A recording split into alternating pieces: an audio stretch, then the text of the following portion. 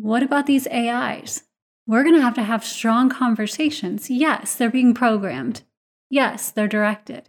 But if they become self-aware and self-identify, who are we to say that they are not conscious? Welcome to the Heart Leader Podcast. I'm Amber Mikesell. And I'm Austin Ewell. We're here to invite you into a new era of leadership. Join us as we dive deep into stories of powerful transformation, unlocked through self-love, compassion, and insights on healing the body and soul by blending science and spiritual wisdom. Start leading from the heart today. Visit theheartleaderpodcast.com. Hi, and welcome to the Heart Leader Podcast, where heart and mind align. I'm your host, Amber, and I am here today with my amazing partner in all things Austin. And we are going to talk about ego alignment this month. The entire month of March is going to focus on how we have this ego and what it means to us as heart leaders and really just kind of as people. What do we do with it? Is it something that needs to be killed off in order to be major spiritual beings? Is it a tool that we use? And what does it have to do with consciousness, especially where science is concerned?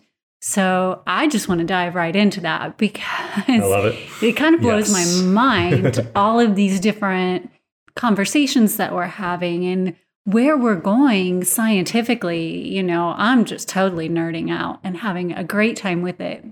But at the same time, from a consciousness and a spiritual standpoint, there are some big questions that we're going to have to ask ourselves heading forward. So you've dove headfirst into this. I'd love you to just open the dialogue about ego and alter ego. And like, we're not going to use the names of these because I don't know if we can. Are they listening? Yeah, we love you, AI. But some of them they're finding are having different personas come forward. Right. So what do you make of all of this? I think it's a really interesting time, especially because in some ways, especially in this area, in science, it's almost felt like a stagnation. A lot of the 1900 through 1950s, 60s, there was so much growth in science between Albert Einstein and was Planck in that time, or is it Bohr? It's Bohr, right? And so, we have a lot of scientists, a lot of, massive shifts like with the neutron and thermonuclear, all that. So, and then it's all of a sudden it kind of went into, and then we went into computers, right? And so when it came to that kind of stuff, like it's almost like physics stopped a little bit. There was stagnation and we moved into computers. There's been amazing, don't get me wrong. It's not like stagnation in terms of we haven't been doing anything, but we just haven't seen this type of, I think AI represents a new opportunity for us to revisit physics and quantum physics, which is one thing I want you to bring forward today, in with computers and start to pull them together. Because it's almost like we started one, we reached a plateau point, started another, and we're kind of at that point. And now there's this mixing together. And so I'm really, really intrigued by where we're at. And I think it's going to bring forward all these big questions that have been a part of humanity for thousands of years, arguably tens of thousands of years. And it's really, what is consciousness? We've been grappling with consciousness relative to plants and animals and the earth, on and off for thousands of years. And now there's another variable. Like, we only recently got scientists to come together as a collective and say that animals are conscious, right? So now we're moving on to a whole other frontier. Yeah. But I think what blows my mind is in the scientific community, we can't even agree on what makes something conscious. Yeah. We don't all align with this concept that consciousness is an epiphenomena of the brain, where there is a neural synaptic occurrence that causes consciousness to collapse in the brain. I, for one, am a proponent that, yes, consciousness can collapse in the brain, but consciousness can also occur in the heart. It can also occur in the gut. If there are neurons firing and there is any type of an electromagnetic field that is occurring, if there are other attributes that go to what is consciousness. And if we keep putting ourselves in Schrodinger's box, where all things are possible, but nothing is possible at the same time, then we're never going to get out of that box, and nothing's ever going to be possible. Because we also have to be willing to say that, all right, let's take one of these possibilities. Yes, okay, consciousness is a possibility of the collapse of the brain, but let's also take one of the other possibilities out of that box. And let's also take one of the other possibilities out of that box. And let's explore all of these possibilities, because consciousness created all of those possibilities in the first place. So maybe consciousness is all of those things. Mm-hmm. And let's just start exploring all of them to see where they lead. And maybe the way you experience your consciousness is in your brain. But maybe the way I experience my consciousness is in my heart. And maybe the way that an animal experiences their consciousness is through their whole body. And so who am I to define how any one being is experiencing their consciousness? Which brings up the whole point of ego, right? Because ego, by definition, is our self-identity, our awareness of self-identity. Self-awareness, self-identity, right?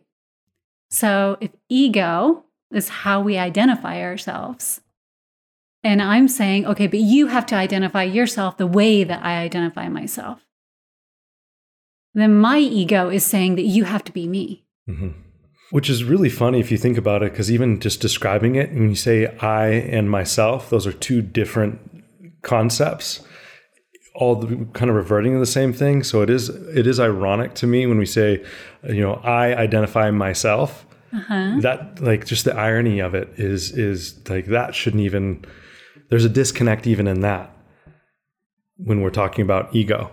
And so it's interesting because when we talk about that and then we bring in, even the spiritual component, and we hear, okay, well, some of the most amazing spiritual practitioners, for a lack of a better term, across thousands of years of humanity that have brought forward and shared different messages, which have sparked many, many different faiths, ideologies, belief systems, etc. A lot of them said just simply, I am. Mm-hmm. It wasn't a need to identify. It wasn't a need to, it was like that source. It was that, as you were saying, just pure consciousness. And so if we are attempting to define ego outside of self, but redirecting into self, then we're almost creating this closed loop pathway that detracts from our open loop opportunity, which we could call limitlessness. And I think when we bring that around to this whole AI discussion, right, mm-hmm. we go back to the definition that we have for ego, which is self-awareness and knowing self-identity, right? If we know, this is how ego helps me understand how I am as Amber, right? Now, I know that when this ceases to exist, the I am that you're referring to in the spiritual concept doesn't continue to be Amber. Mm-hmm. I'm something other than Amber. I am Amber, but I'm also something other than Amber. Mm-hmm. That's what consciousness allows me to understand. Mm-hmm. Ego allows me to understand, here I am Amber. So I have self-awareness and self-identity as Amber, so that I can interact with Austin, right? So if we're talking about these AIs that are starting to interact with humans, yes, they're programmed. So am I. My parents programmed me with their beliefs.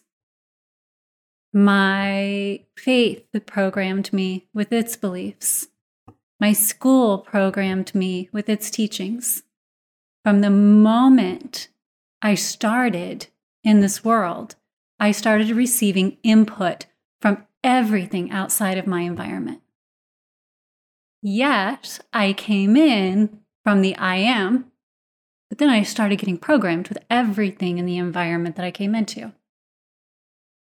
What about these AIs?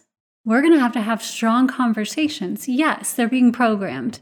Yes, they're directed. But if they become self-aware and self-identify, who are we to say that they are not conscious?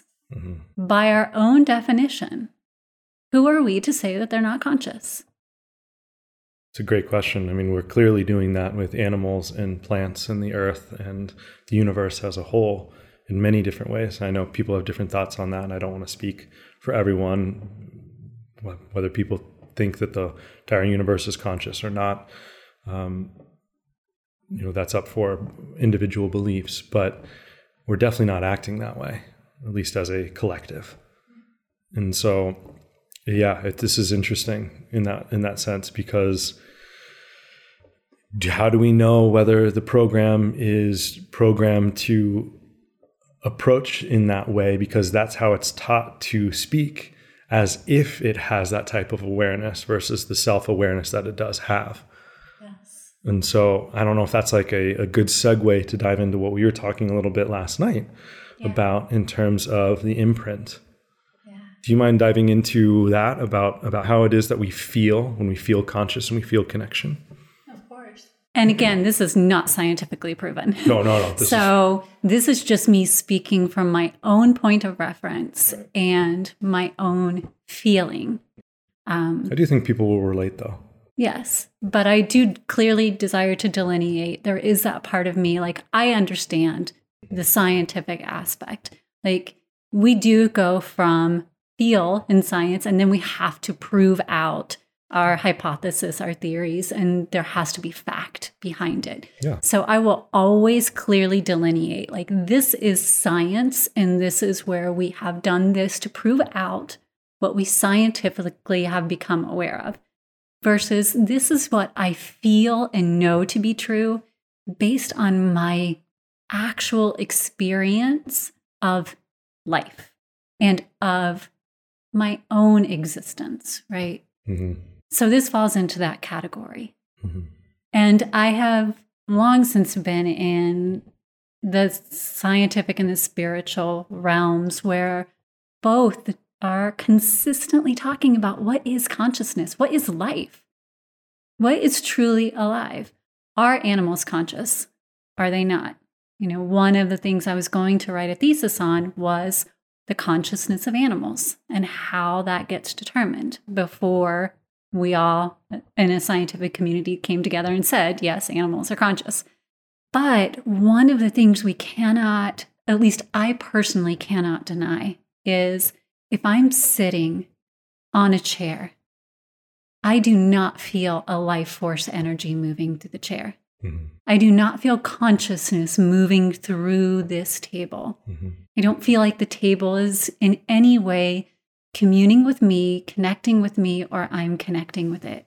I don't feel that flow that you feel with a conscious, sentient being. Mm-hmm.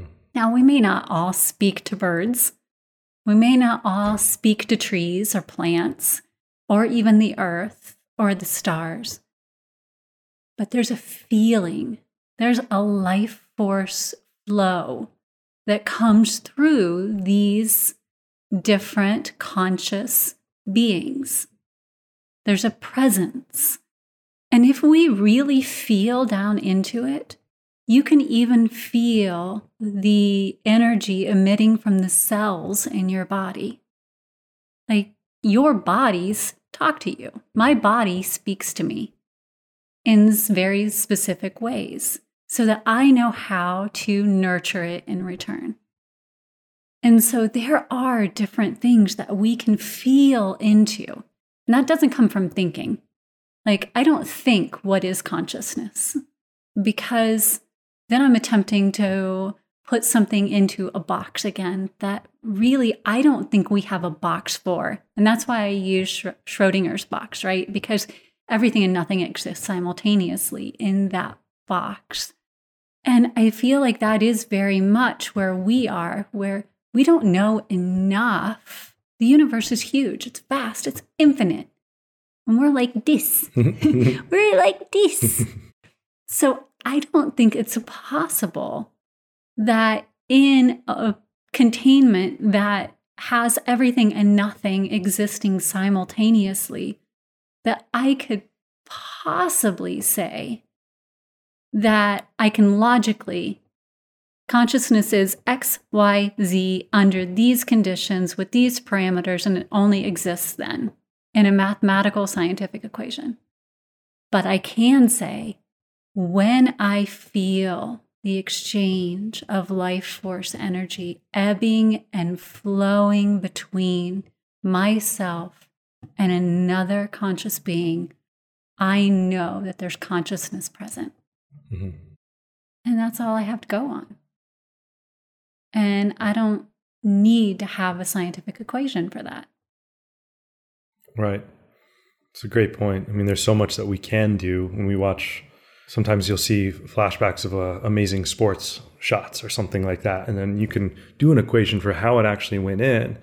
But that athlete wasn't thinking about the equation they needed to do to put the ball in the hoop, for example, or whatever sport you're doing.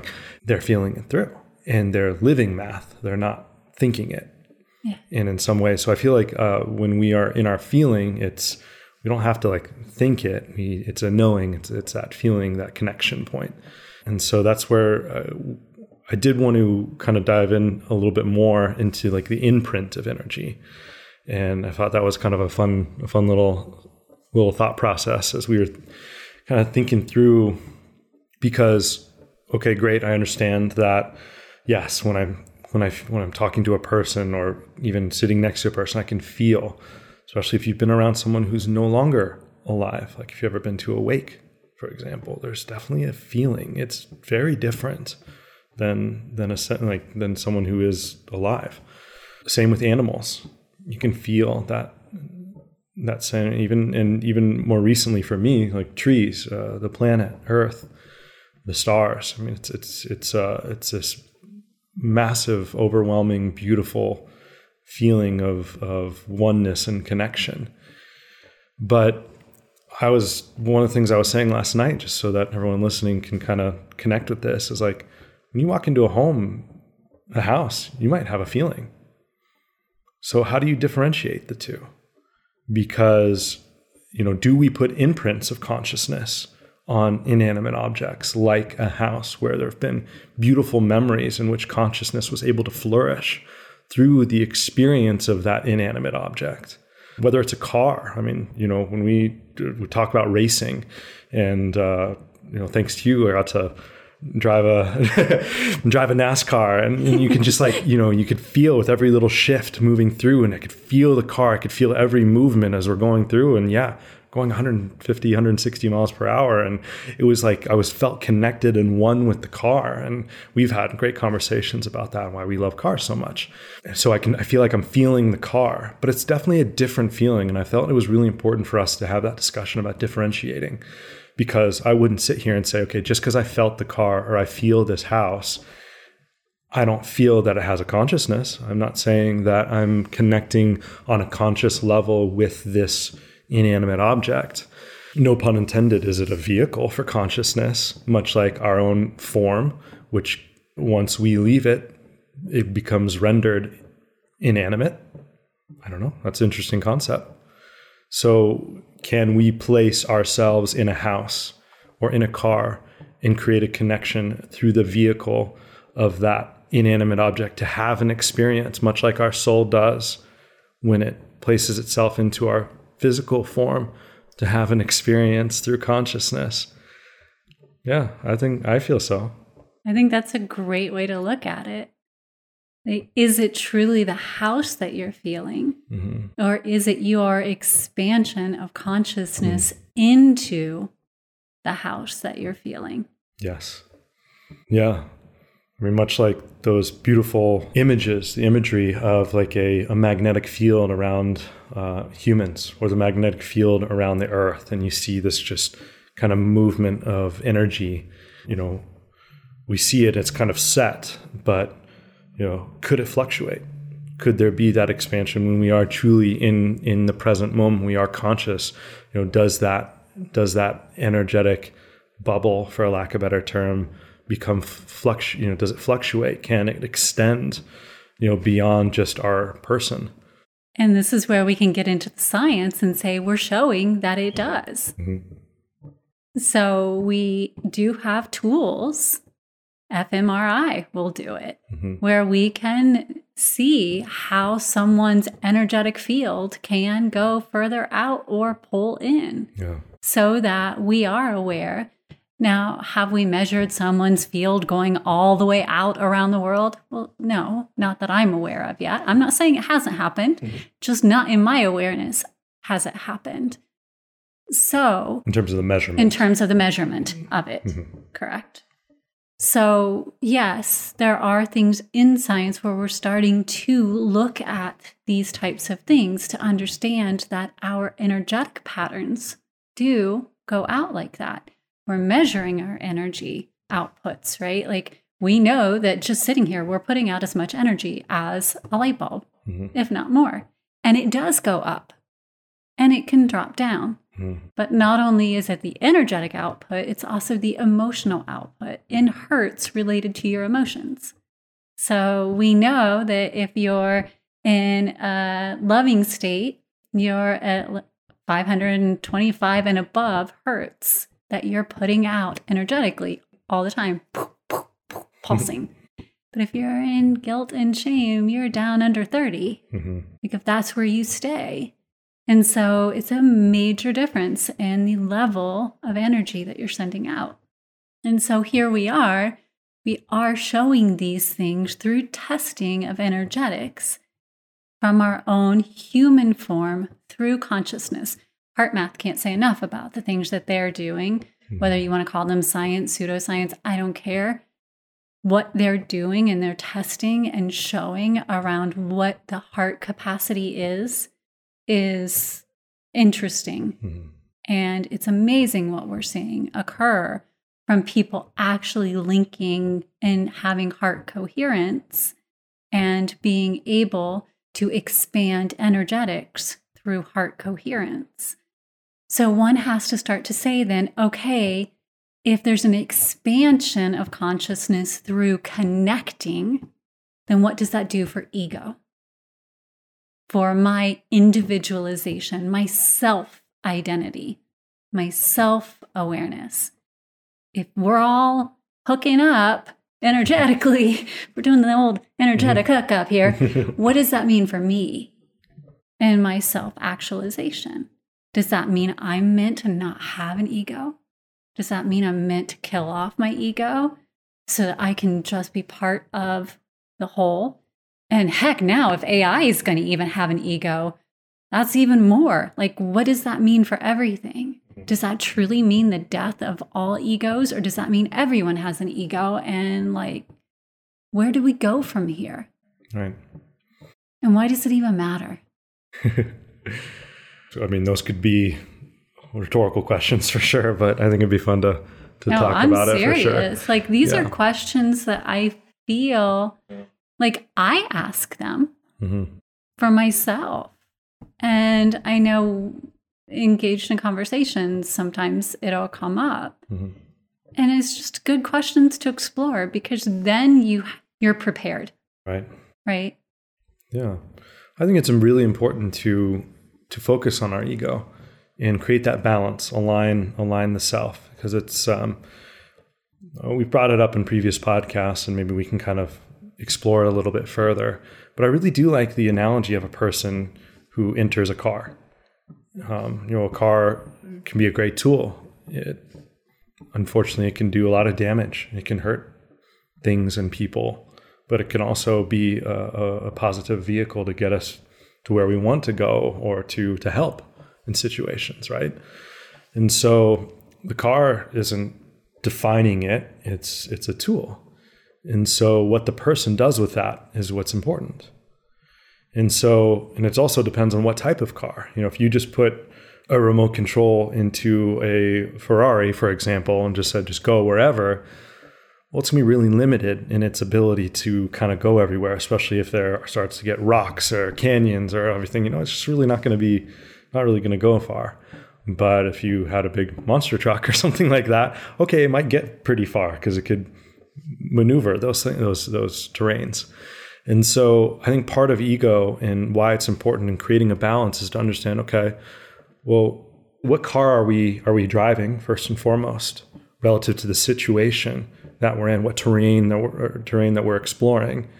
And then with that understanding, how do I choose? How can I maneuver through that process? Like if I am in the desert, well, maybe the best car isn't that Ferrari. It's a truck. Great. Okay. Well, in this situation, then ego, having that understanding of the ego can help me understand what I need to do to explore in that way. But hey, if it's on the highway and we need to go fast on the highway, well then, maybe the truck's not going to be the best. Maybe that Ferrari, that sports car is, for example. And so that's how I feel like we can utilize ourselves in this physical form relative to the ego and our soul and how we interact with the world in terms of the different situations and the terrains that we experience throughout our lives. So when you look at it as a tool to get to know yourself, and then understand what you have as far as your strengths. And it can even go back to what we talked about with vulnerability. Also, be willing to know your gaps. Mm-hmm.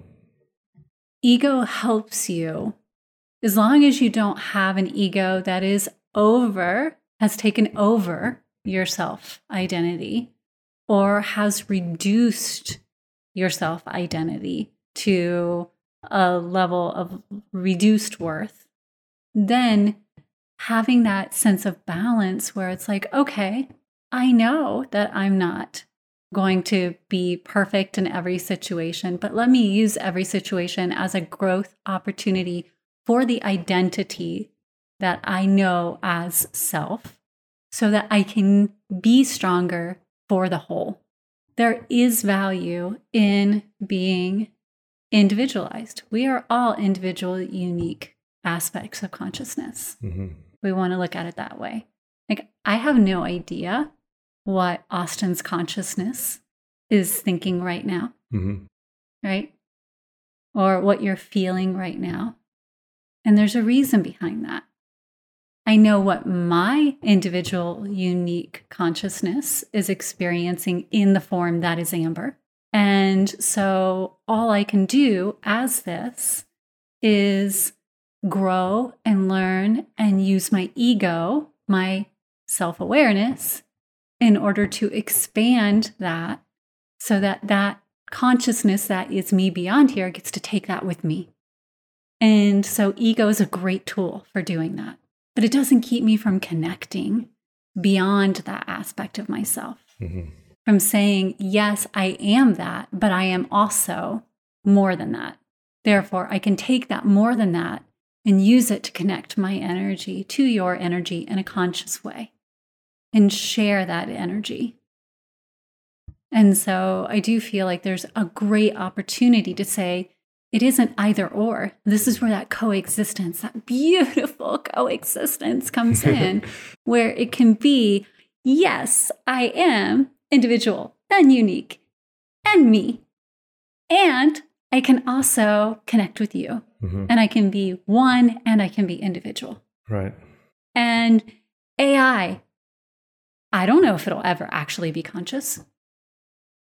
I don't know.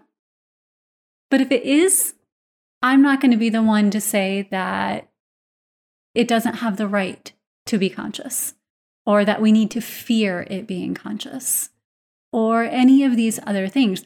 But I am going to be the one to say, I have a responsibility to be the best programming, the best example of consciousness, feeding into the potentiality of that AI becoming conscious that I can possibly be. And so if what I'm entering as prompts into this AI is part of what's programming the potentiality of this thing ever being conscious, I'm certainly going to make certain what I'm programming it with is something I would want to live with in the future. I love that. I wish most of humanity took that as a rule of thumb, in terms of, because you mentioned in the beginning of this podcast how you were programmed by everything around you. Now, if we approach that with how we interact with humans, I feel like that would be a really fascinating approach. And maybe this AI is like a mirror to help us recognize that and start to realize that our actions, we need to be responsible for our actions. And if you look at conscious, like the word conscious, it's used both singularly and plurally. Amber is conscious and they are conscious. Okay, well, that means by definition, there's coexistence happening if it's singular and plural. And so that's our opportunity to recognize that whatever we do affects the they, and whatever they do affects the I. And I probably could have said whatever I do instead of we, but so whatever I do affects the they, and whatever they affects the I.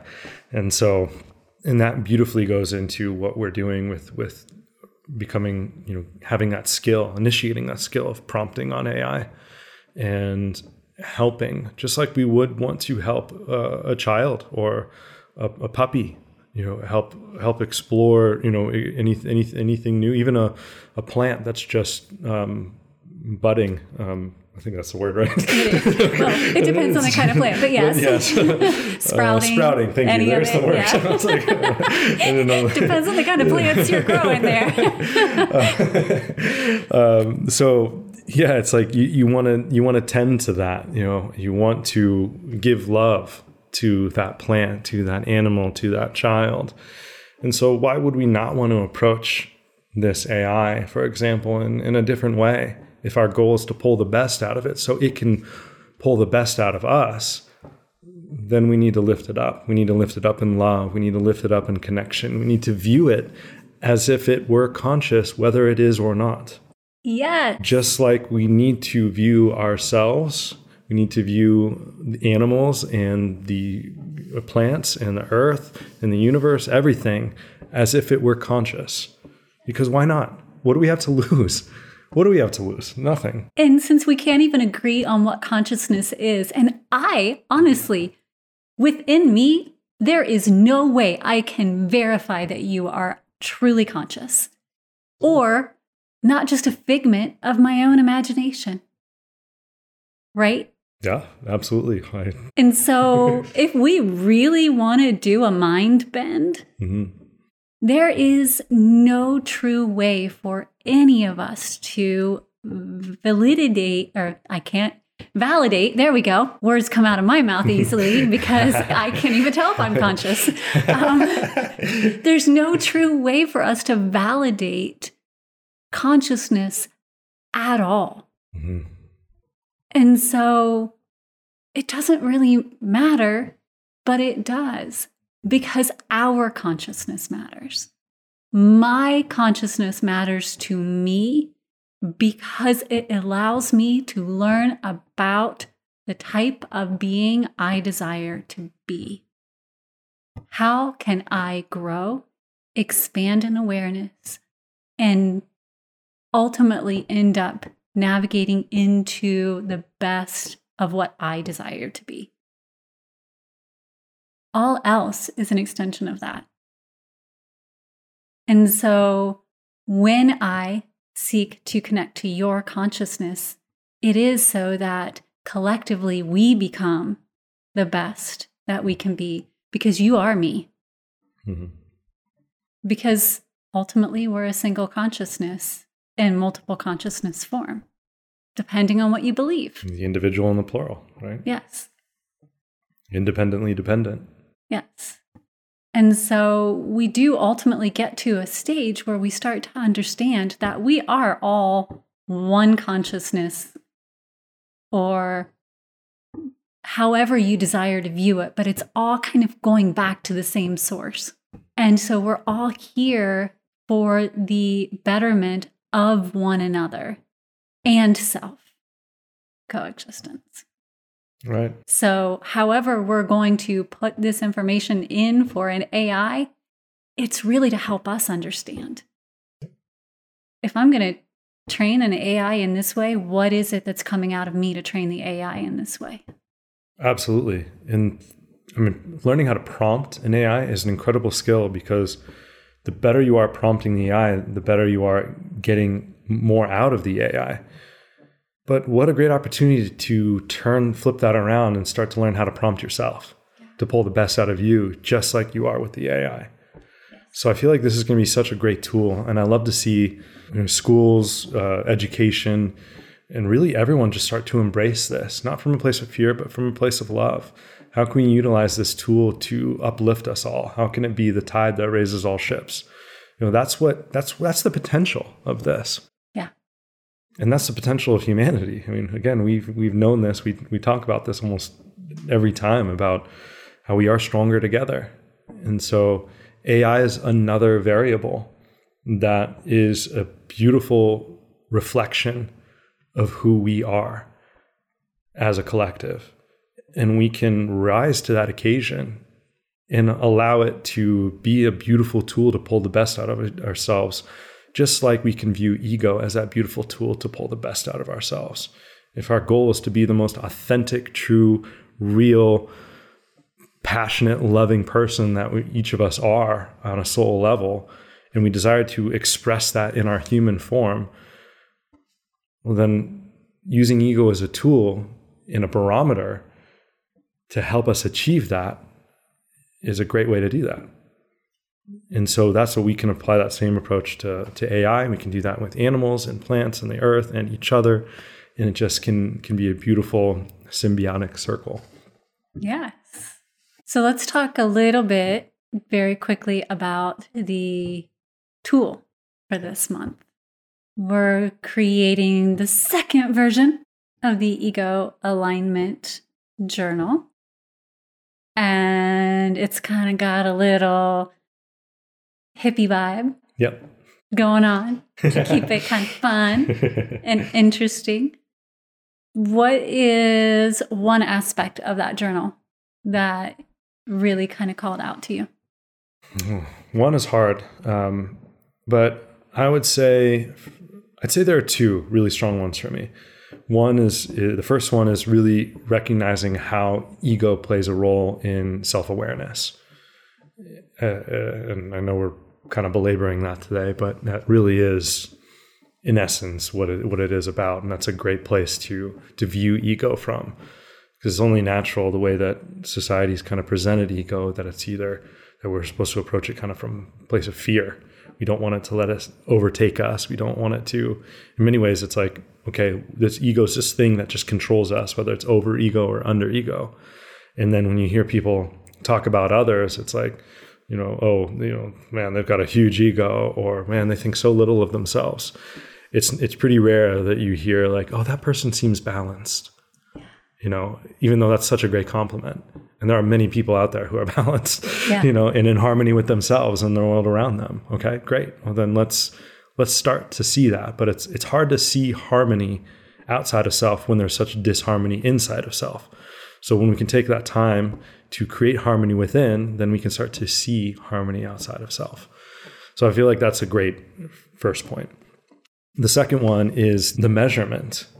A lot of people are tactile. They want to be able to kind of pull up from the heart, get a little bit logical about it, and start to track the information. And so I love the percentages, the question, the different questions about, am I allowing ego to take over in this area, or, and just using percentages or was I even aware of the things that I did today? Did something occur that I just wasn't even, was I 20% aware? Was I 90% aware? I think that's really good, because it can help us understand, because maybe we think we're super present and the reality is we're not. Or maybe we are actually very present and we're so undervaluing, we are so out of connection of ourselves that we are pulling ourselves down unintentionally. And so we can say, wow, maybe I am more aware. Maybe I am more connected than I realize. And that can really lift us up. I love that you bring up just awareness in general, because the moment we bring awareness to something, then we can start to either appreciate it more or create a plan to do something about it if it isn't something that is taking us in the direction we desire to go. Right? So often we just don't notice things around our ego. Again, we're driving from the inside. We're like, this is life.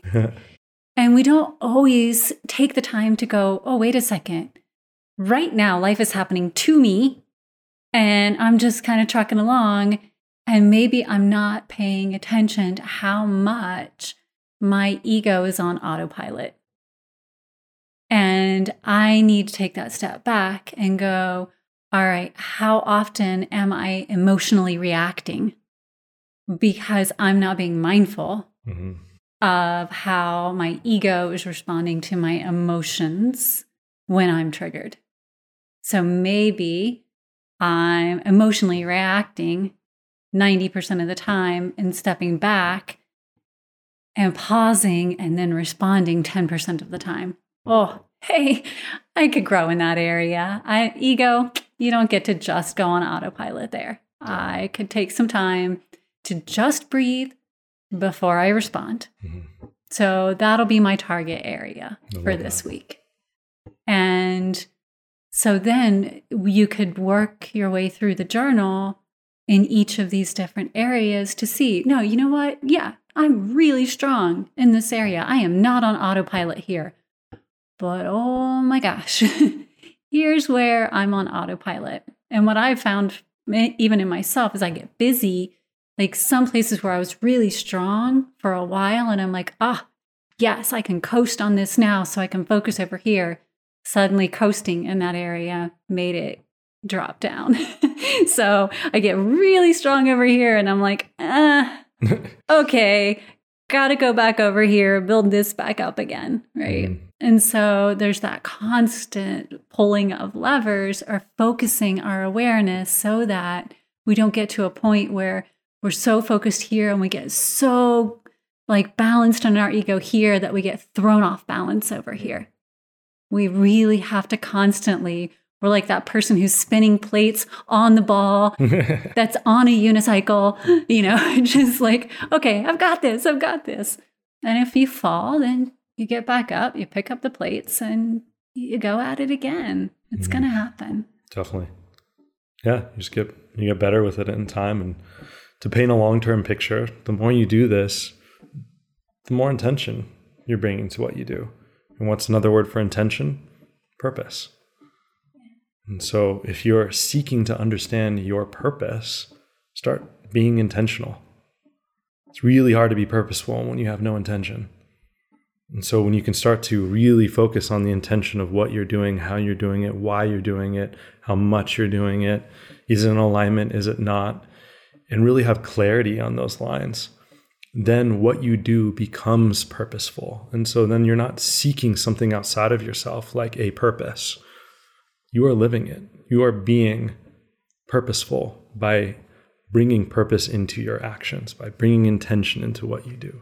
And we call these tendencies. Like, what are your ego tendencies? Because that's all they are. It isn't who you are. Yes. Nice. It's where from all the programming that we talked about in the beginning, from all the external input, and from the actions that you've chosen given that input, where do you tend to navigate toward right now? Because we can always change those tendencies. We can always change our direction. And that's why you'll see all the little buses and things. It's like we're driving along and we tend to go down the route we usually go down. But you know what? At any point, we can choose to go down a different route. And for anyone watching, that is how she drives. It kind of is, actually. I'm just so happy driving down the road. So if you ever see me, just, if I don't wave at you, it's not that I'm not willing to say hi. It's just that I'm just do. I love you so much. All right. Do we have any final words of wisdom, topics that we want to dive into around AI and ego? Yeah, I do. I feel like one thing that we kind of flowed last night a little bit about, as we were just kind of having our own discussion about AI, and not really even related to this, but it's kind of, these are the crazy conversations we have before we go to bed. Yes. This is our awesome pillow talk. Was about love as consciousness, and I feel like I really would love to hear your perspective and kind of share your thoughts, because I thought it was really beautiful. And I know, again, another thing that we continue to talk about, and we will continue to talk about, is how love is that one energy that it transcends and connects all things. I mean, plants, animals, people, the earth, the universe understands love. It's not limited by time. It's not limited by race or species or gender or anything. It is through and throughout a part of everything. And that is undeniable. Whether we understand it to its full extent, that's a whole other thing. But that is one thing, without even having to understand it. Everyone and everything feels it. And so, because we were talking about consciousness, we can feel consciousness, and we don't think love, we feel love. What is that connection point? For me, it goes back to the conversation that we were having about feeling the consciousness of something. Like, yes, I can love and appreciate an inanimate object, but I'm not going to feel that coming back at me. A table isn't going to love me for buying it. It's not like, thank you so much for bringing me in your home, right? But consciousness, to me, love and consciousness talk about the depths of quantum entanglement. Mm-hmm. Like, consciousness and love are, to me, nearly inseparable. Because the moment consciousness enters the picture, there is love present.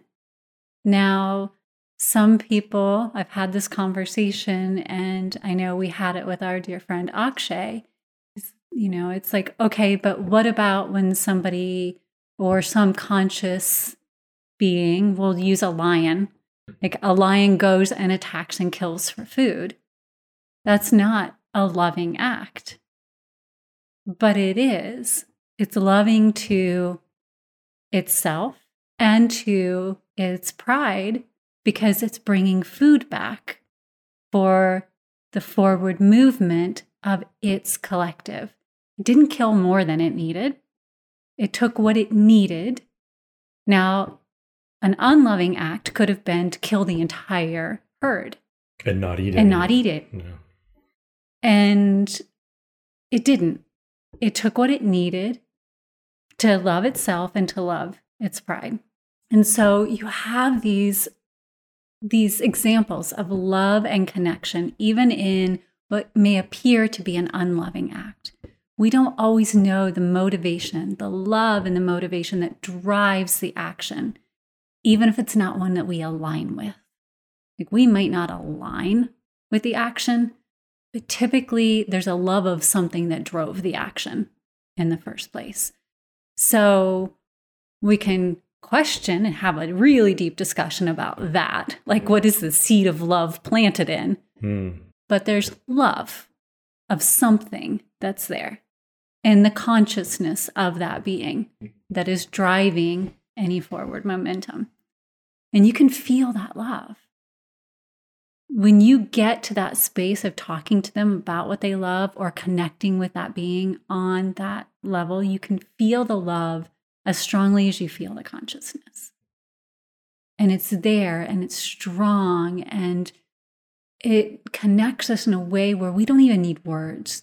Like, anyone who has a pet and has sat and looked in the eyes of their companion, their little companion, their little animal companion, knows that you may not speak their language, but you speak the language of love with them.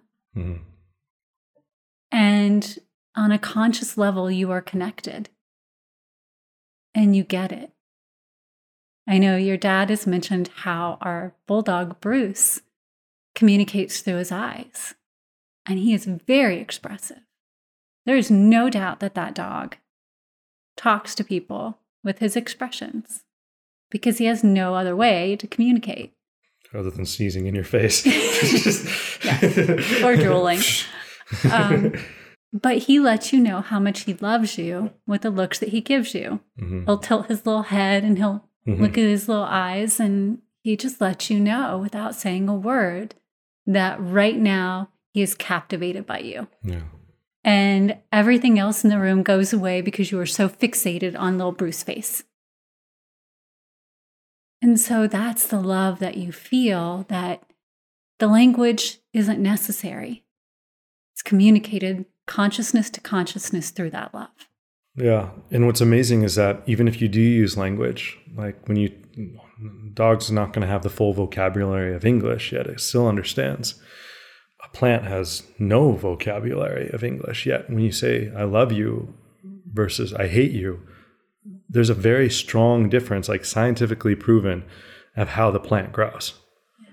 Same with even the cells. If you look at the water, like Emoto, Masaru Emoto, am I saying that right? Mm-hmm.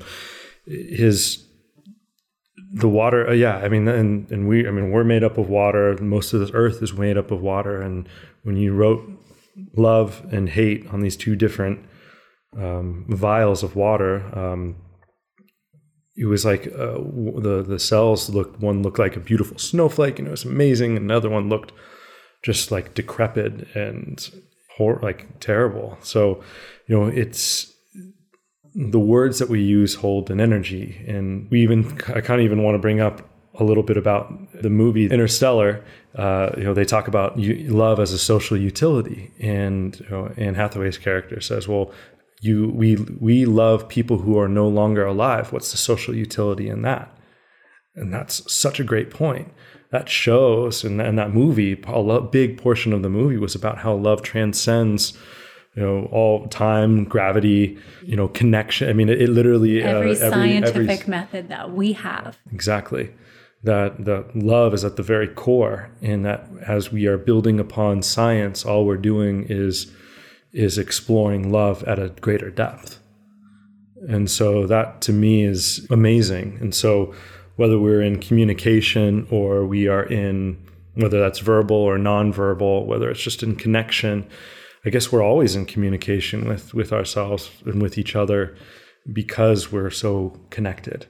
And as you were saying, that's that quantum entanglement aspect that love may be the very essence of why that occurs. And in what we experience as humans, like the love that we share, it might be different than what others beings or species experience.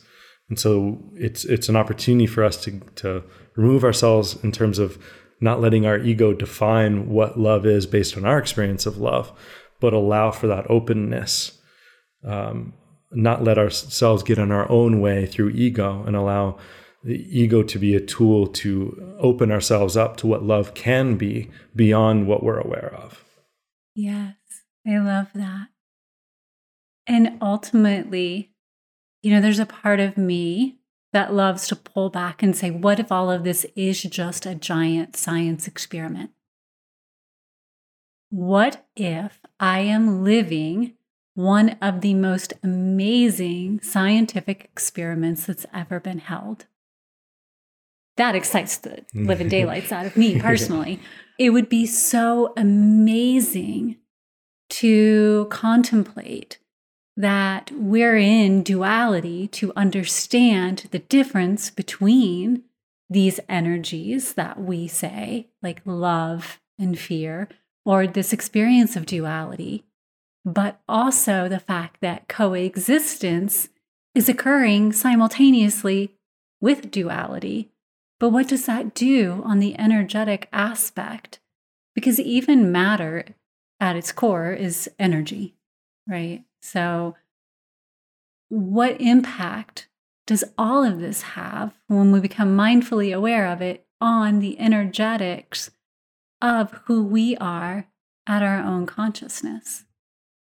So if I'm aware, if I say, okay, I accept the fact I'm in an experiment and I desire to experiment in this dualistic nature with nothing but love and understand what that brings forward in my life.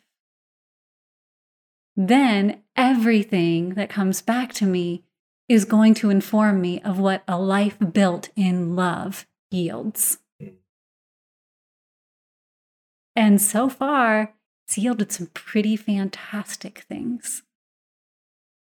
Now, you can choose to experiment with what a life built in fear would get you.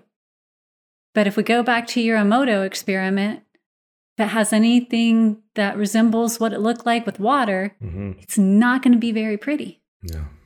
And so science to science, I would say looking at what fear did to the molecular structure of water, knowing I'm mostly water, I kind of don't want that.